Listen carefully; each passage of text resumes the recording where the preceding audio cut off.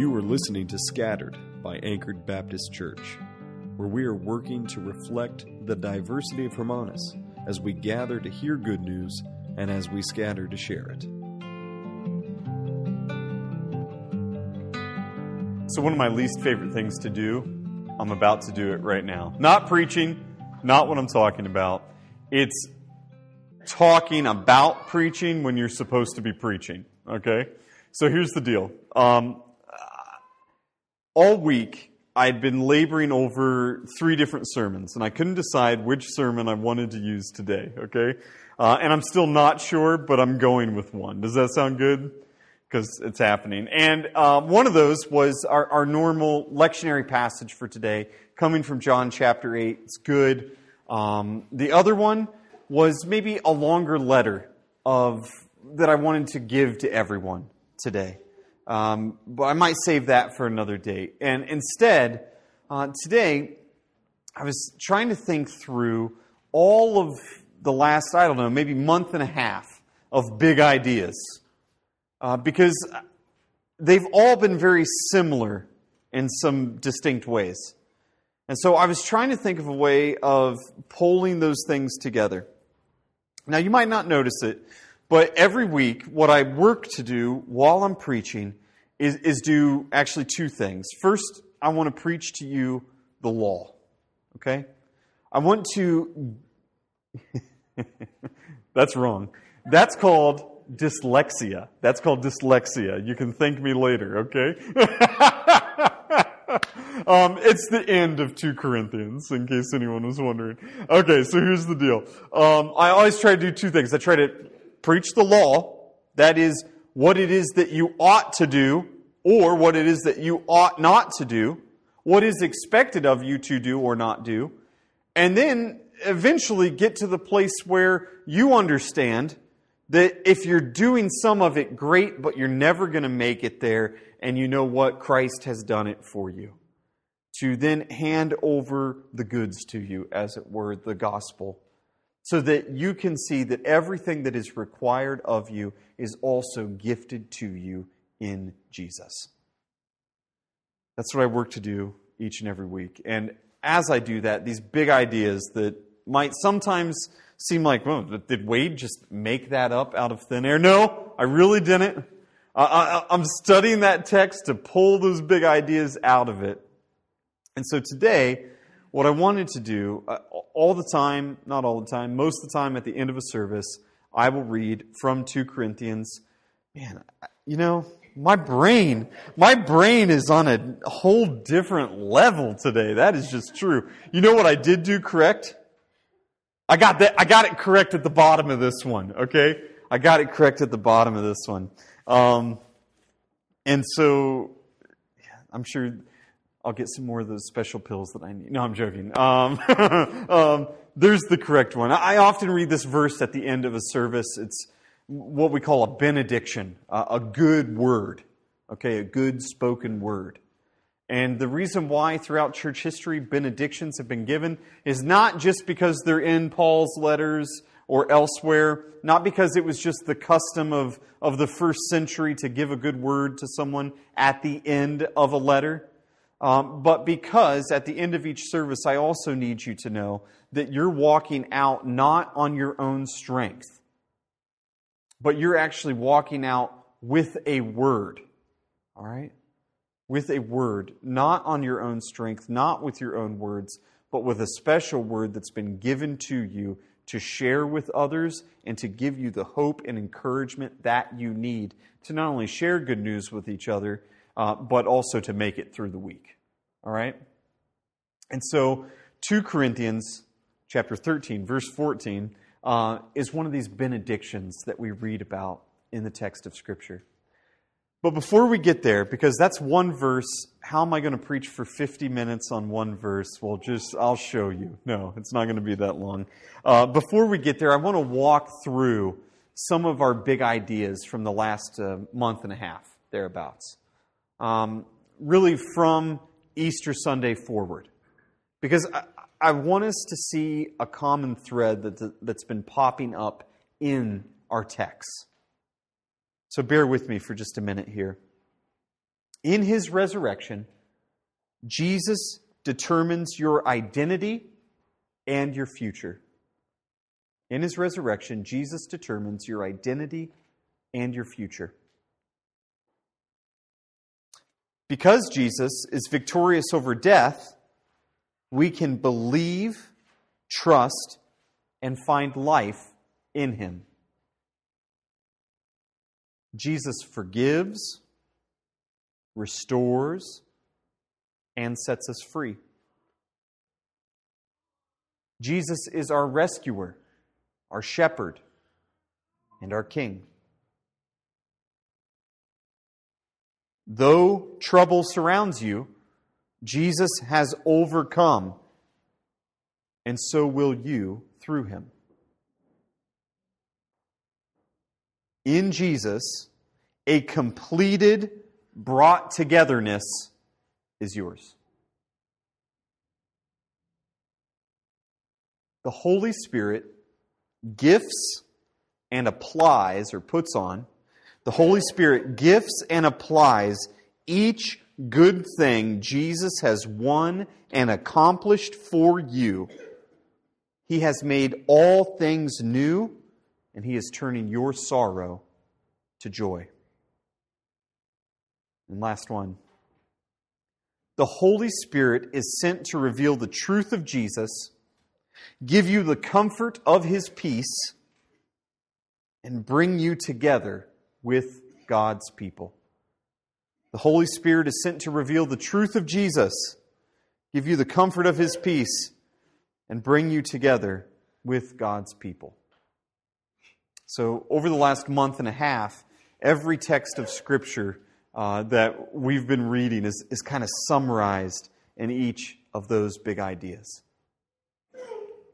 And here's at least one of the threads that I was pulling out of each of these big ideas and going back through the last month and a half of sermons, is that each and every week we have a clear presentation from the Word of God of Jesus doing something for you.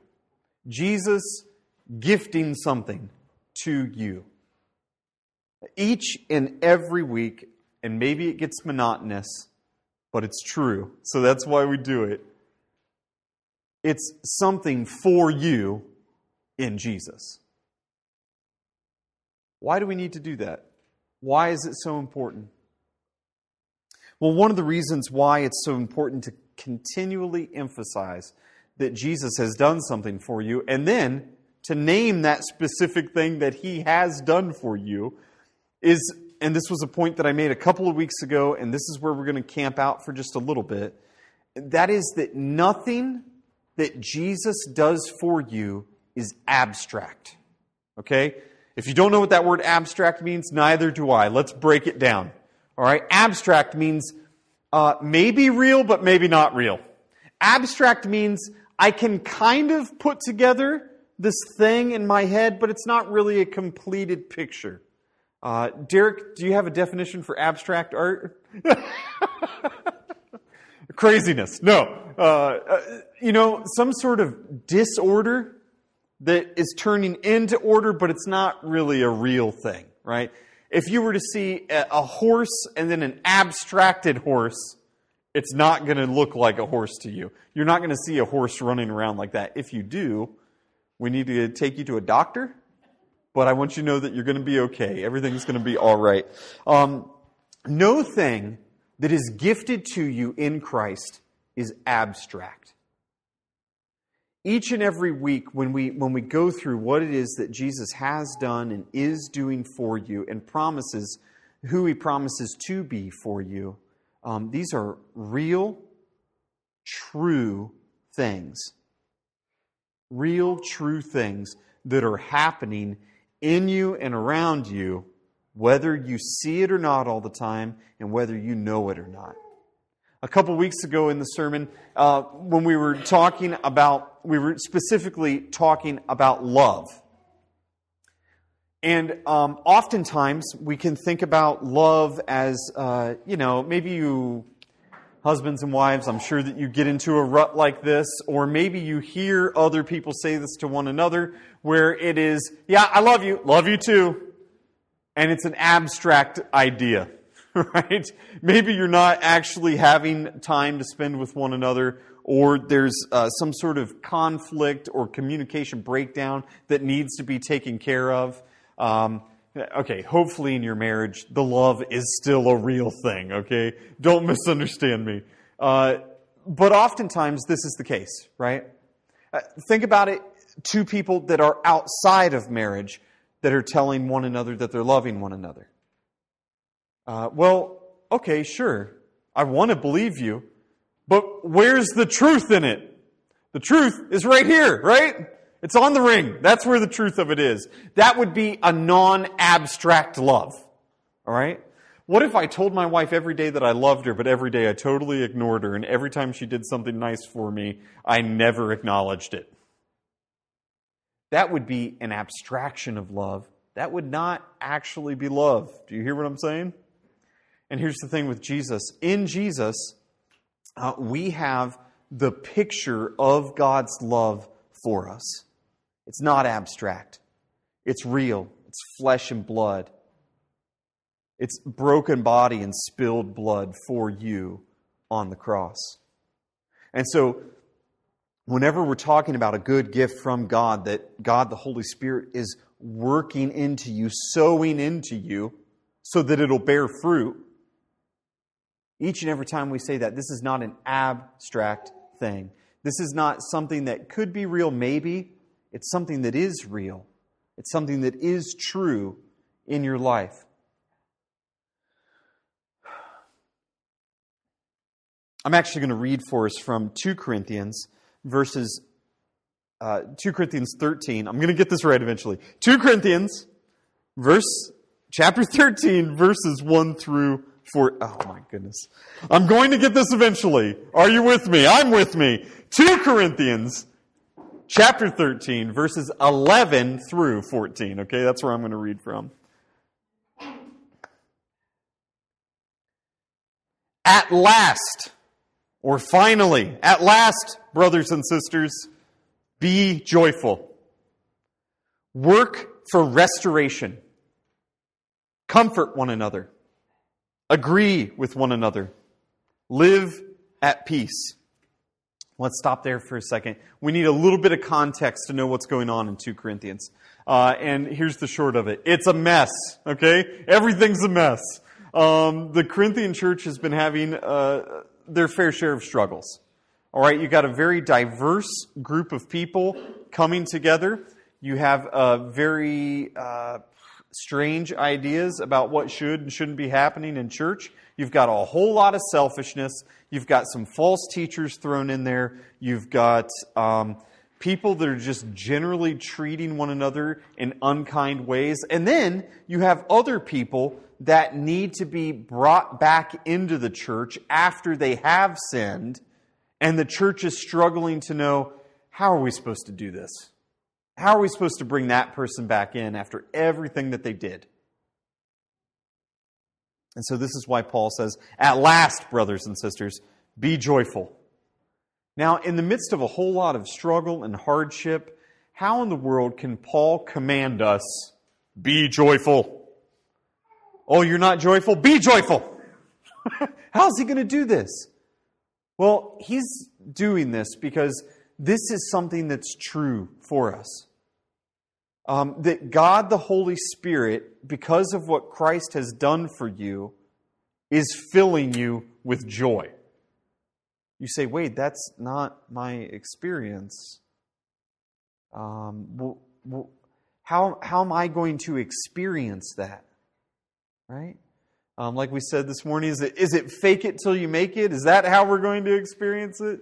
Are we just going to walk around with a smile on our face? Look, joyful here does not necessarily mean that you're walking around with a smile on your face.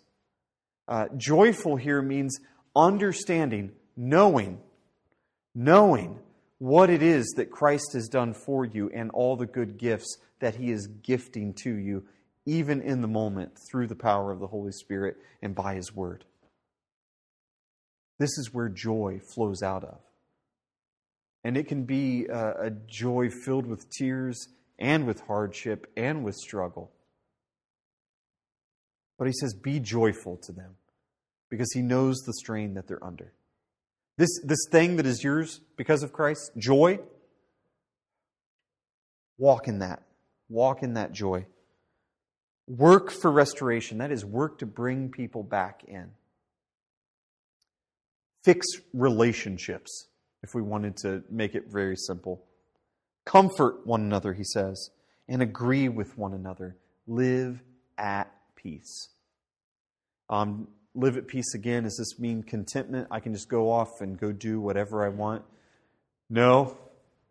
What have we been learning the last couple of weeks? That peace is something that is given to us in Christ. And so because of that, the peace that God wants you to have is already yours. The peace that God wants you to have is already yours. And yet that does not also mean that it's not going to take labor on behalf of the church to make that peace actually, I don't know how to say it best, actually be able to see it within the life of the church. Right? Paul continues, and the God of love and peace will be with you. So, how in the world am I going to love these people and be joyful and bring people back in? And how in the world am I going to be at peace with this whole situation? You know what? You know what the problem with a sinner is? The problem with a sinner is you can forgive them and they could go right back out and sin. We could restore this person to the church and they could fall into the same old sin once again. And that's not going to bring peace and unity.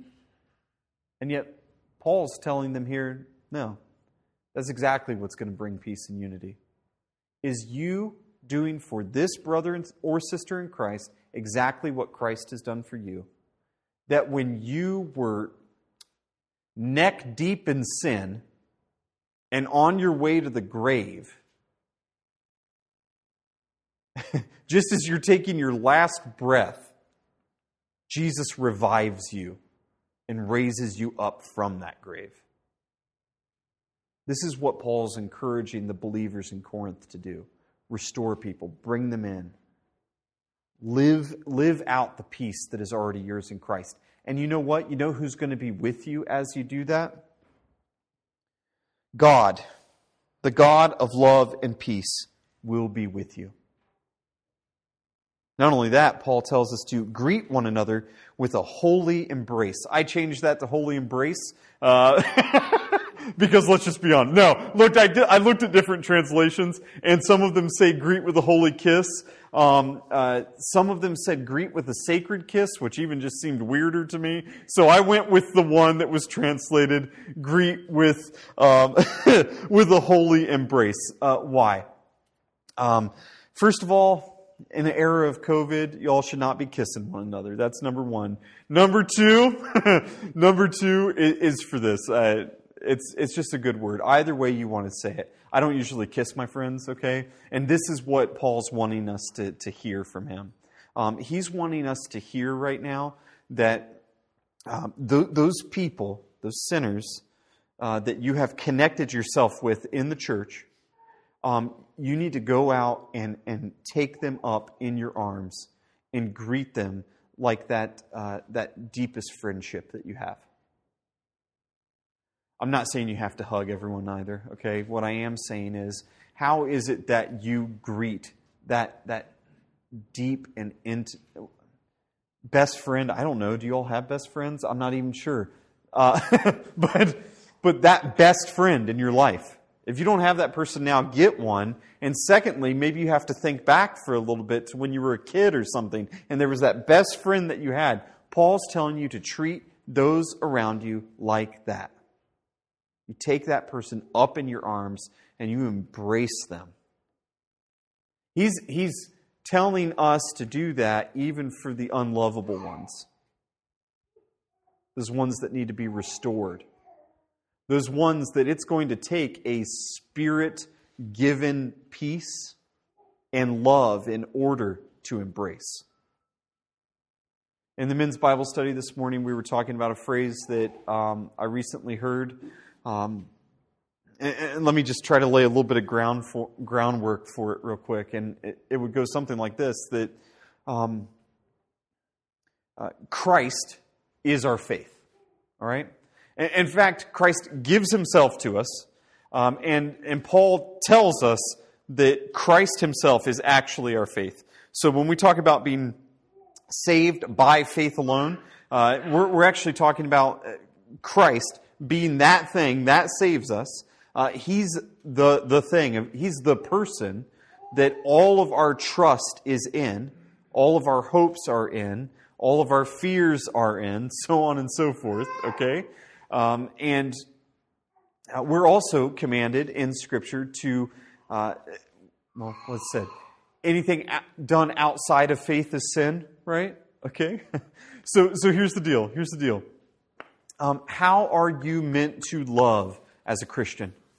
You are meant to love by faith. And I just heard a pastor talking about this recently, and he talked about it in this way, that there was a situation where there were very unlovable people, right? And when he's, just as an example, when he's 10 steps away from this person, he is praying, Lord, give me the love that I need to go and embrace this person the way that I should. Give me the love that I need to love this person the way that you have called me to love them, because in and of myself, I'm not going to be able to do it. That's exactly what Paul's encouraging us to do here. To embrace in a holy embrace by faith. Let me reread all that real quick and then get to our verse. At last, brothers and sisters, be joyful. Work for restoration. Comfort one another. Agree with one another. Live at peace. And the God of love and peace will be with you. Greet one another with a holy embrace. All the saints, that is, all the brothers and sisters here with Paul, greet you. And then he says, the grace of the Lord Jesus Christ, and the love of God, and the fellowship of the Holy Spirit be with you all. Now, we could call back to all throughout 2 Corinthians here with this benediction, but even in these previous 3 verses that we read, what we are seeing here is kind of an echo. All right? So, what does God give to us when we deserve death and separation from Him? Well, first He shows us mercy. He shows us grace. And He gives us something good when we deserved something bad. Not only that, He gives it to us freely. And here, that's also exactly what Paul's encouraging the believers to do. To extend to others freely what Christ has given to them.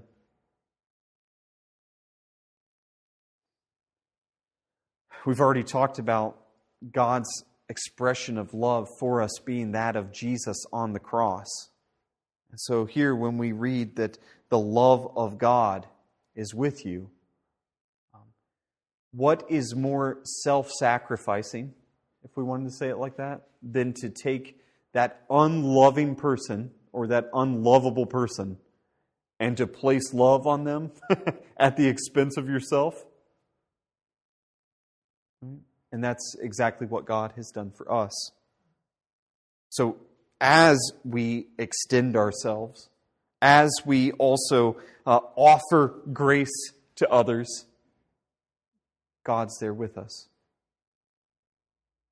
And then the fellowship of the Holy Spirit. And this fellowship can tie right back into that warm and friendly embrace. Fellowship here is a deep and intimate friendship. Now, that can look different with different people. I totally get that. I'm not expecting everyone in our church here to be, whatever you do with your friends, all the little secrets that you have with friends, okay? I'm not expecting that.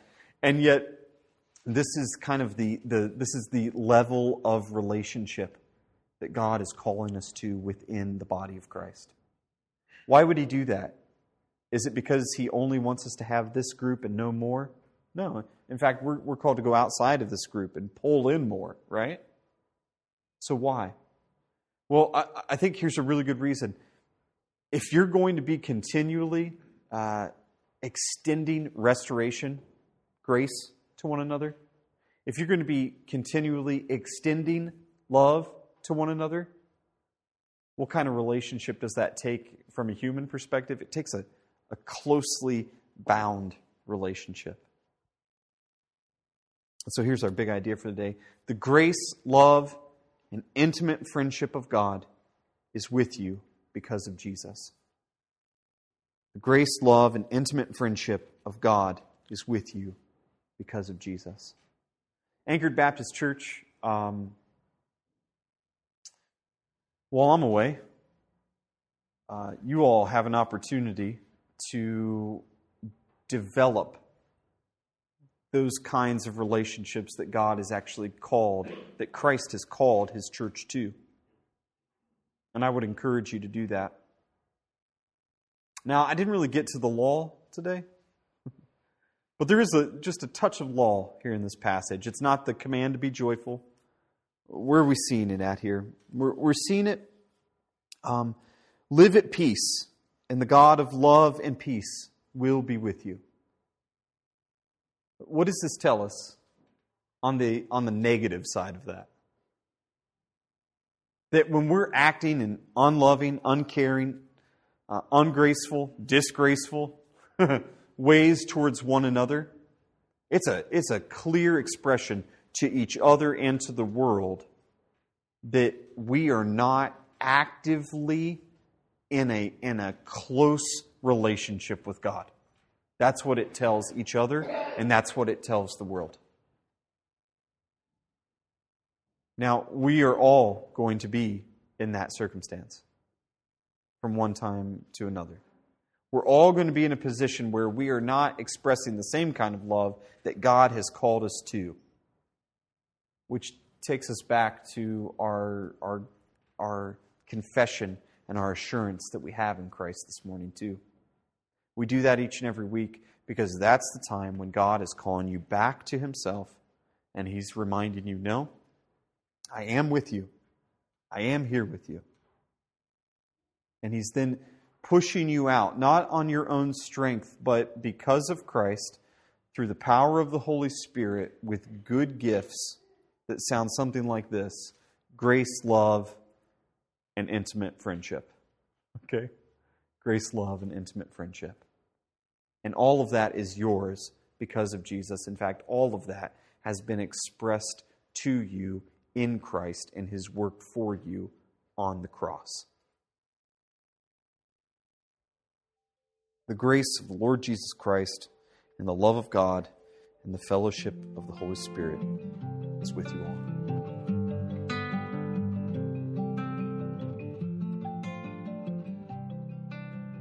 Until next time, know that the grace of our Lord Jesus Christ and the love of God the Father and the fellowship of the Holy Spirit is with you all.